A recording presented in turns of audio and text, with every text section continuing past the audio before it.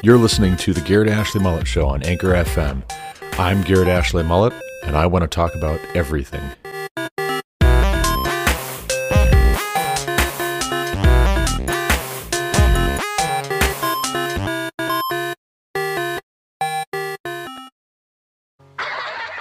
What a treat!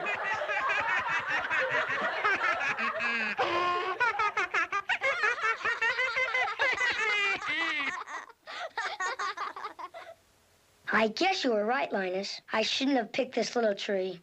Everything I do turns into a disaster. I guess I really don't know what Christmas is all about. Isn't there anyone who knows what Christmas is all about? Sure, Charlie Brown. I can tell you what Christmas is all about. Lights, please. And there were in the same country shepherds, abiding in the field, keeping watch over their flock by night. And lo, the angel of the Lord came upon them. And the glory of the Lord shone round about them. And they were sore afraid. And the angel said unto them, Fear not. For behold, I bring you tidings of great joy, which shall be to all people. For unto you is born this day in the city of David a Savior, which is Christ the Lord. And this shall be a sign unto you. Ye shall find the babe wrapped in swaddling clothes, lying in a manger. And suddenly there was with the angel a multitude of the heavenly host praising God, and saying, Glory to God in the highest, and on earth peace, goodwill toward men. That's what Christmas is all about, Charlie Brown.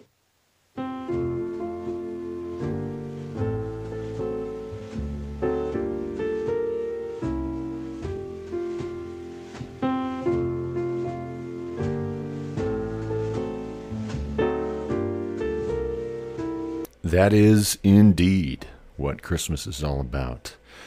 Welcome back to the Garrett Ashley Mullet Show. This is Garrett Ashley Mullet coming to you from Greeley, Colorado. And surely everyone is familiar with that little clip from A Charlie Brown Christmas where Linus Van Pelt explains to Charlie Brown how Christmas isn't about how well we execute. If I can paraphrase, Christmas is about the incarnation of Jesus Christ, our Savior, the promised Messiah who would deliver his people from sin and death, coming to be one of us. Emmanuel means God with us. And that's what Christ was, and that's what Christ is, God with us. I hope you're having a good Christmas season this year, 2021.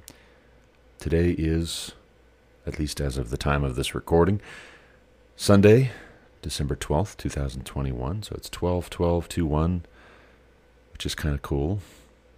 But I think this bears paying a little bit more attention to. I talked about it on yesterday's podcast. You can go back and listen to that if you haven't yet. Counteracting holiday fatigue and irritability.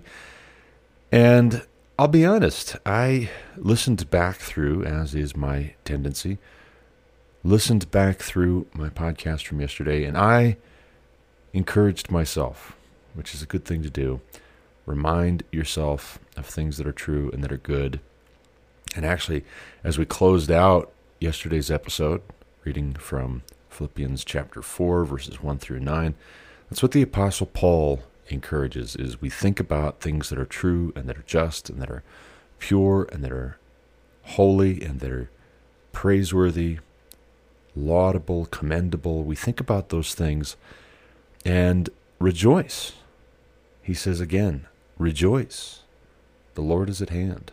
Don't be anxious about anything. Don't be anxious about whether your family is going to enjoy all of the gifts you picked out for them, whether your friends are all going to like your ugly sweater, whether inflation is going to cause you to be unable to buy the gifts that you had wanted to buy, or to make this holiday season as special as previous holiday seasons. Don't be anxious about any of those things or anything else whatsoever. According to the Apostle Paul, we shouldn't be anxious about anything, but in prayer and supplication we should present our requests to God, prayer and thanksgiving, actually. So you give thanks, even as you're asking God for the thing that you are asking for, that you either need or you want, even as you're asking God to intercede on your behalf, you are thanking Him for what you already have. You're coming with an attitude of gratitude because you've already been given all that you need for life and godliness in Christ. And we can miss this if we are too distracted by shows of wealth and power, a massive light display, a glorious Christmas tree, expensive presents, people going all out for the holidays and throwing the best party you ever did see.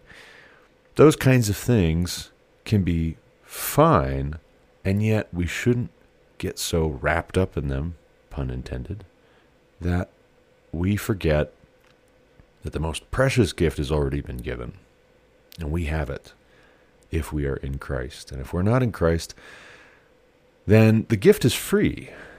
Inflation is not going to make it any more expensive. It couldn't possibly be any more expensive or any freer than it is. It's a gift that God provided, and all things belong to God and are for God, and that includes our lives. That includes us. So I just love that little scene, that little couple of minutes in It's a Charlie Brown Christmas. I love the simplicity of what Linus is talking about there as he recounts the gospel story of the birth of Christ. It's so simple and so clean and so beautiful and pure and innocent.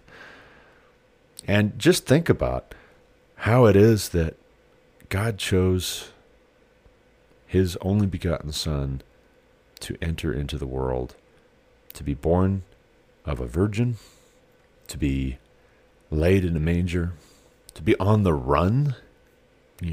Forget having a massive display of wealth and power. God warns Joseph in a dream that Herod is out to get this newborn baby, to kill this newborn baby. In fact, all of the baby boys 2 years old and younger in Bethlehem are murdered because Herod wants to eliminate a rival as he sees it. And he thinks he can, which is hubris on his part. God has an angel warn Joseph in a dream to flee to Egypt. And so that's what happens.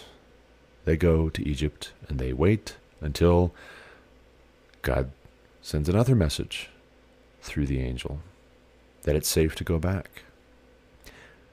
Baby Jesus has no army at his beck and call to stop what it is that Herod has in view to do, at least not as God sets it up.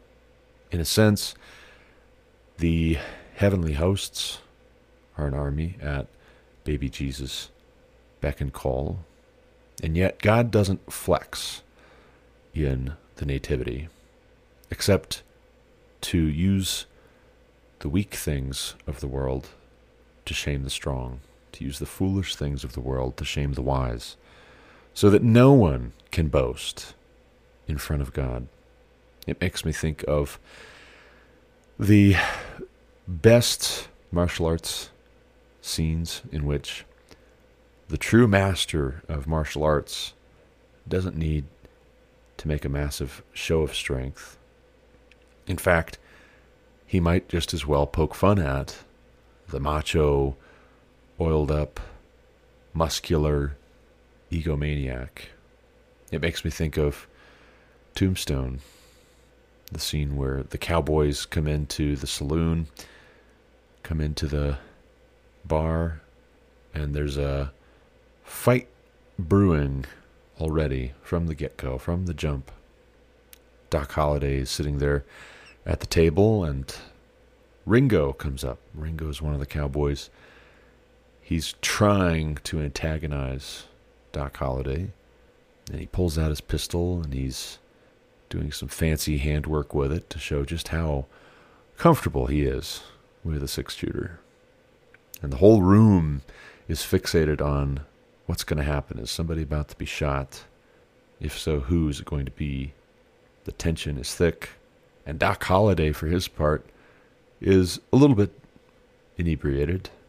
But he finds a way of diffusing the potential gunfight by taking the teacup or coffee cup or whatever it is in his hands and doing some fancy handwork of his own as a kind of jest, as a kind of mocking of Ringo. I'm not afraid of you. And just to show that I'm not afraid of you and that I don't take all of this too seriously, I'm going to mimic what it is that you're doing with your 6-shooter with this cup in my hand. Everybody gets a good laugh except for Ringo. But Ringo is outplayed, outmaneuvered. That's the end of that. And I think that's similar to what God was doing with the Nativity, with the way that Jesus came into the world. God fulfilled his promise. He kept his word. He had promised all the way back in the Garden of Eden that he would send a Savior. He would send the Messiah. He promised it again and again, over hundreds of years, over thousands of years, to generations and generations and generations of his people. And then, when the Messiah is born in Bethlehem, the angels announce it to shepherds on the hill guarding their flocks at night. And shepherds make for an interesting choice on God's part, to be the heralds, to be the announcers, to be the ones running all through the town, all through the countryside. Shepherds who smell like sheep, who are not necessarily polite society. They're not all dolled up. They're not all perfumed and sweet-smelling and well-dressed. They're simple folk, because it pleased God to do it that way. And of course, A Charlie Brown Christmas is not gospel itself, but I love that it points to the gospel account. And I love the sweet simplicity of Charlie Brown's little Christmas tree, which is not impressing anybody. In fact, everyone lets him know, this is just the worst. Of all the Charlie Browns in the world, you are the Charlie Browniest. And he is grieved. He is miserable.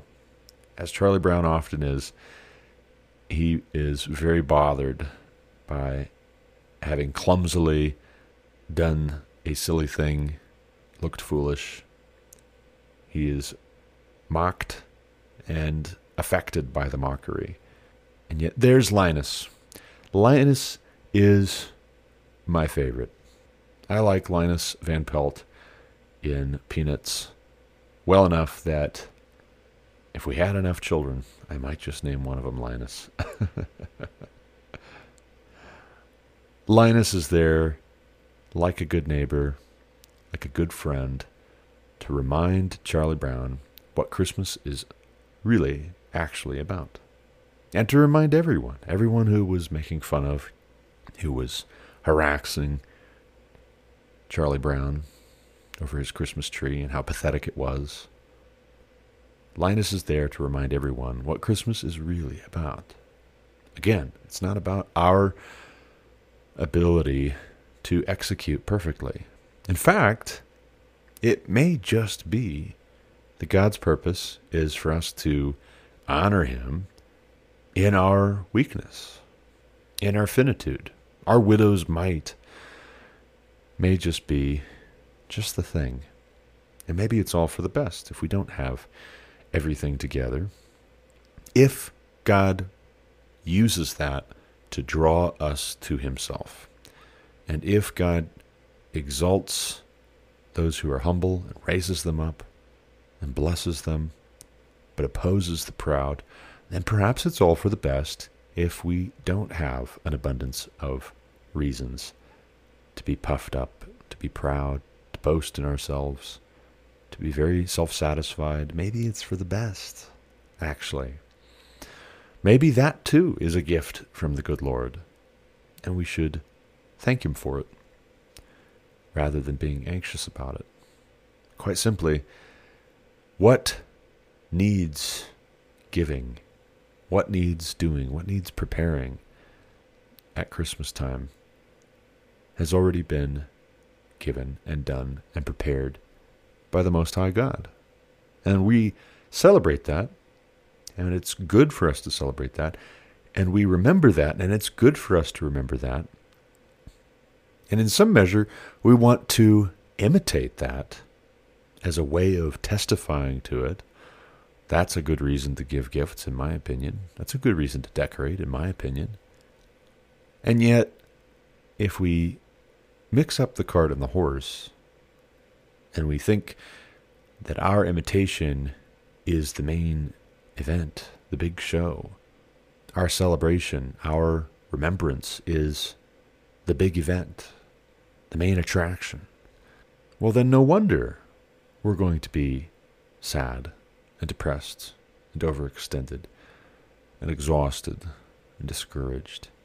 No wonder we're going to feel inadequate. We are inadequate, actually, in fact. But God is sufficient, all sufficient, and glorious, and worthy. And part of how we praise him and how we honor him is by recognizing our need for him, not just internally, also externally. And if there are evidences for all the world to see of our need for Jesus,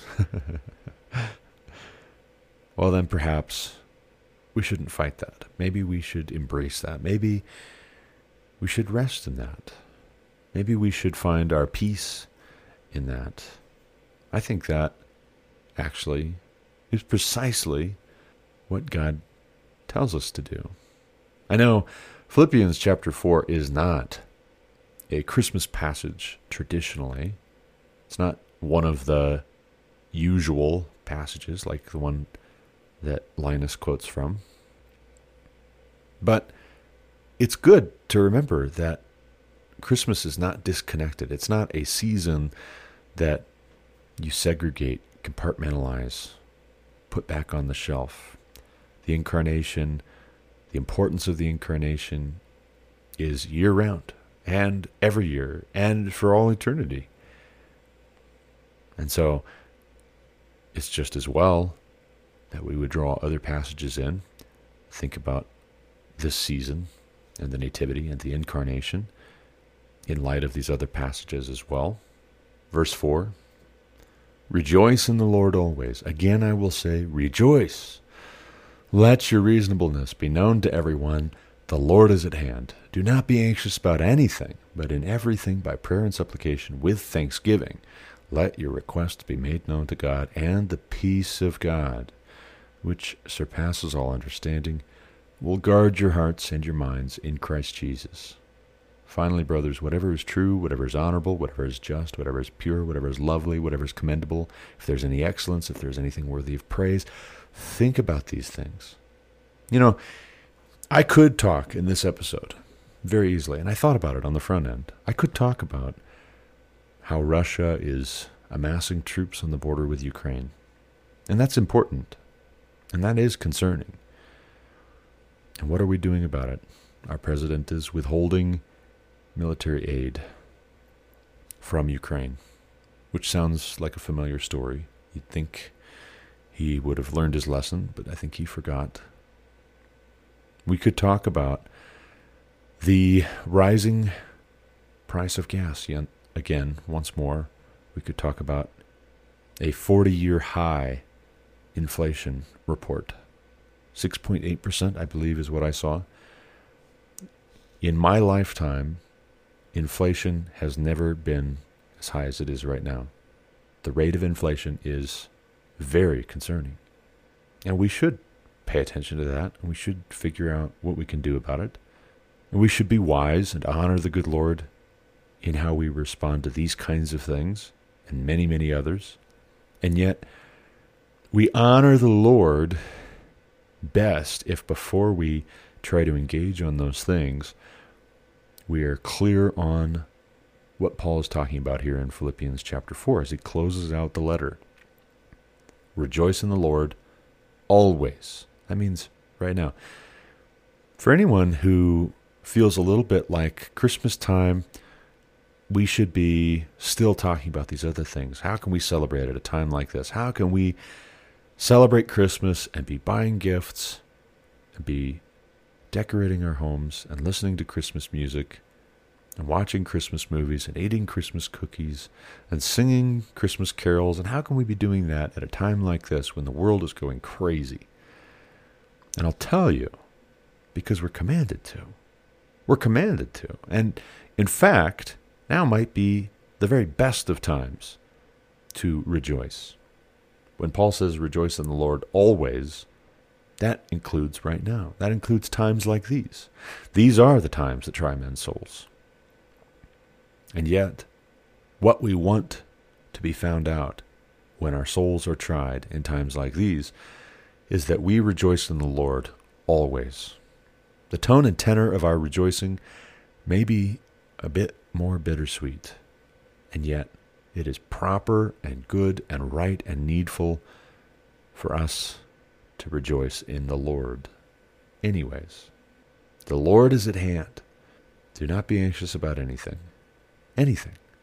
Not inflation, not election fraud, not pandemics, not plandemics, not censorship, not tax rates, not energy, not the economy, not national security, not partisan politics, not family dysfunction, not our own fatigue, none of that. Do not be anxious about anything. The Lord is at hand. In everything, by prayer and supplication, with thanksgiving, let your requests be made known to God. Let your requests be made known to God. And then what you do is you rest in the fact that God knows.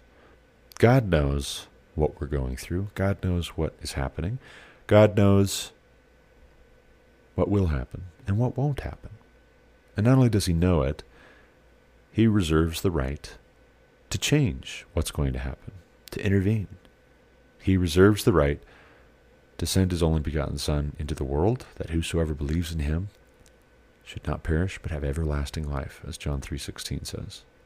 God reserves the right to intervene and send the Messiah to a young virgin, probably quite young, actually, compared to our sensibilities nowadays. She may well have been 14 or 15 years old, however we might feel about that. We think young people need to wait until they're 25, certainly at least until 18, 19, 20. 18, 19, 20, you're still young. Man, you're so young to be getting married. Wow. It has not always been so.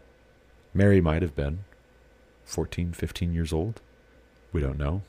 It's beside the point. But we do know she wasn't yet married. She was still a virgin. That needed to be the way that it was. It was intentional that God chose Mary. Joseph was an honorable man, and when he found out that she was pregnant, he knew he had not gotten her pregnant, and his first thought was not that this is the Messiah that was promised. His first thought was that she had been unfaithful, and he resolved to divorce her quietly, not to make a big show out of it, not to destroy her, but to quietly remove himself from the situation. And yet, there again, God intervenes. Joseph doesn't know what's going on until God lets Joseph know. And so maybe, just maybe, if we don't feel like we have all of the information that we need in order to make an informed, wise, honorable decision sometimes, we wait on the Lord. And maybe the Lord makes known to us what it is that we need to know. And maybe we don't need to be anxious about if things are a little unclear. It looks this way, and yet I'm being told this other thing happened instead. And which is true, I don't know. If God is pleased to, he can intervene and give you some information to help you make that decision. He can. Not to say he will. I'm not promising he will, but he can. He could. He has before. That's what we find in his word. Do we need to be anxious about making the wrong decision because we thought things were a certain way and they're actually quite another? The Apostle Paul says, do not be anxious about anything. That includes making perfect decisions. That includes how much you do or do not know for certain. For sure and certain. I just combined those two words together. That includes being anxious about tripping over your words too, also. With everything being prayed about, prayed over, us giving thanks to God as we request things from him, confidently, boldly, humbly, trustingly. The peace of God, which surpasses all understanding, will guard our hearts and our minds in Christ Jesus. The peace of God, which surpasses all understanding. Sometimes our understanding fails us, and we don't put everything together, and we don't fire on all cylinders. And God knows that. And here we have in God's word a reminder, a command, if you will, to do these things so that the peace of God will guard our hearts and our minds in Christ Jesus. Finally, brothers, finally, verse 8, whatever is true, whatever is honorable, whatever is just, whatever is pure, lovely, commendable, excellent, worthy of praise.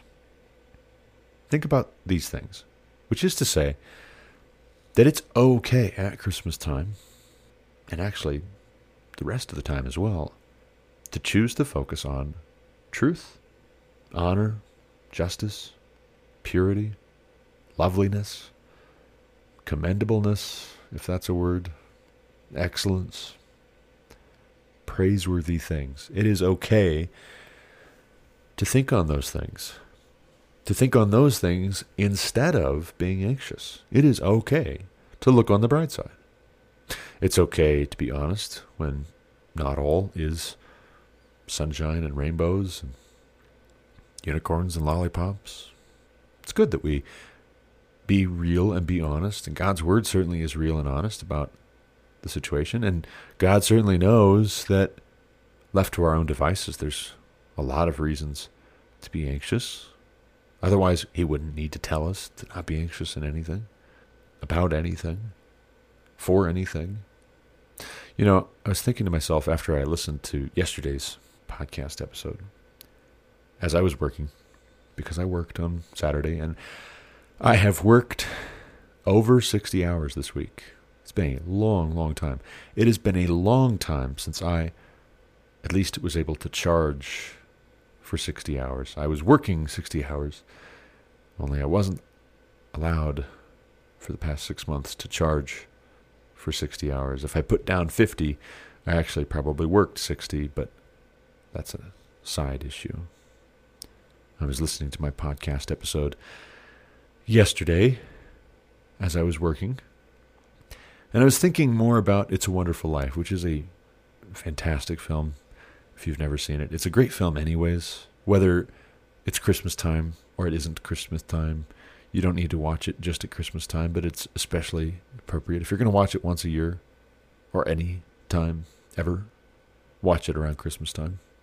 But I'm thinking about the movie, and I'm thinking about what a marked shift there is in George Bailey's outlook.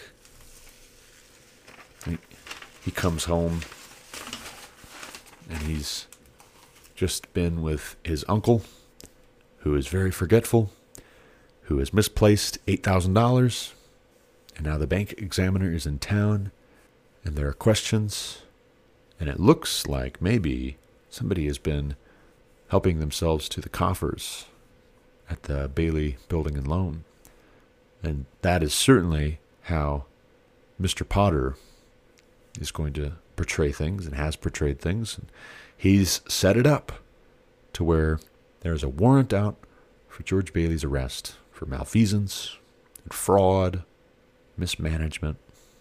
He misplaced $8,000. All the while, Mr. Potter knows exactly where that $8,000 is. He has it because he happened to stumble upon the money that George's Uncle Billy misplaced. He knows exactly where the money is. So George comes home from having just lost his temper at Uncle Billy as they look everywhere for this money and can't find it. And George's wife and his children are getting ready for a Christmas party, and the family's coming over. Their daughter is practicing music. Their son is trying to write something.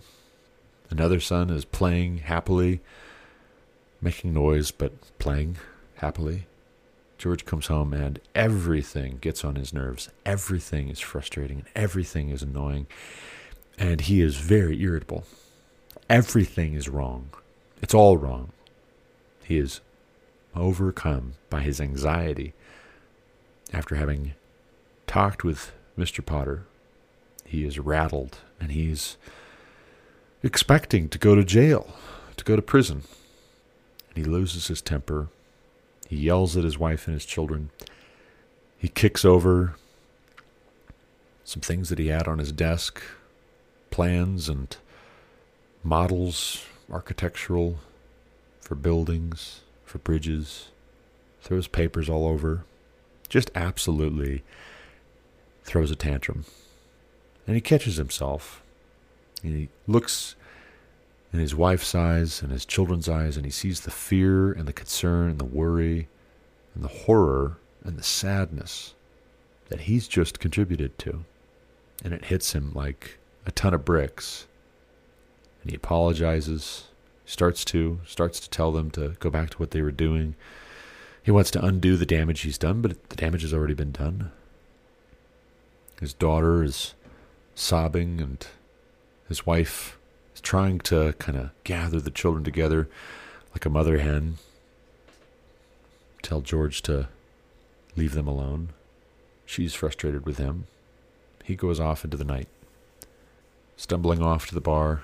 He's going to try and drown his sorrows in alcohol. While he's there, he gets punched in the face because he chewed out one of his children's teachers.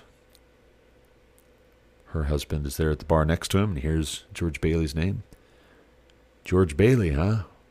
Whack! Don't you ever talk to my wife that way. I won't give the whole movie away. If you haven't seen it, you should. You must. You must go watch that movie. I just recommended to this young guy I'm working with on the Chevron account. I told him, Paul, you really should watch that movie. He'd never seen it. His wife's never seen it. I can't believe it. 26 years old, I think he is. Has never seen It's a Wonderful Life. So, Paul, if you're listening, still need to watch that movie. Hopefully I didn't give too much away. But I will say this. When George Bailey comes back home again, after having seen what life would have been like for everyone he knows and loves had he never been born, when George Bailey comes back home again after the temporary supernatural sneak peek has been lifted, things go back to as they were. He has been born, in fact. He is alive. He comes in the front door and the bank examiner is there. Law enforcement is there. They are waiting for him because he's about to be arrested. He's about to go to jail. George Bailey comes in and he's just over the moon, ecstatic. Walks in, shakes their hands. The detective or sheriff or whatever he is reaches into his coat pocket. He's going to pull out a piece of paper and he starts to explain. He's like, let me guess. It's a warrant for my arrest. Well, yes. Fantastic. I'm going to prison. Isn't that great? And the reason he thinks that's great, not because he's now truly lost it, but because it's funny how you find you enjoy your life when you're happy to be alive, as the Relient K song goes. Sunny with a high of 75. since you took my heavy heart and made it light. And it's funny how you find you enjoy your life when you're happy to be alive. Meanwhile, the bank examiner and law enforcement are just mouth agape, jaw dropped, like, what in the world? This is not the reaction we're accustomed to. George, meanwhile, is on the warpath to go and see his children, to hug them, to kiss them, to celebrate, to rejoice in the fact that he has children.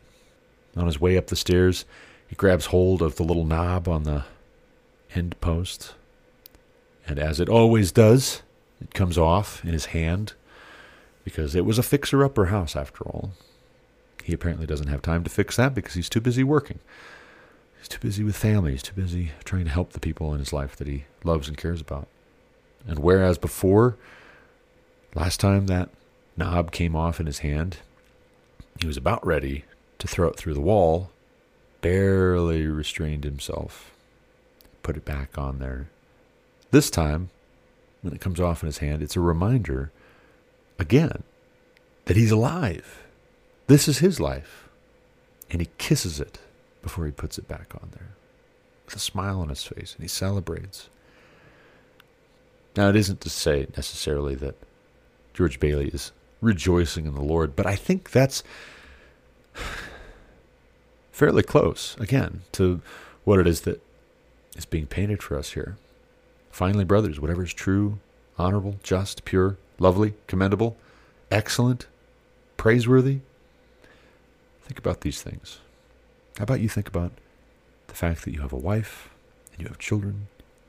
It might be a drafty old house, but you have a house, you have a home, you have family, you have friends, you have life, you're alive. Start with that. Start with the premise that it is a blessing to be alive in the first place.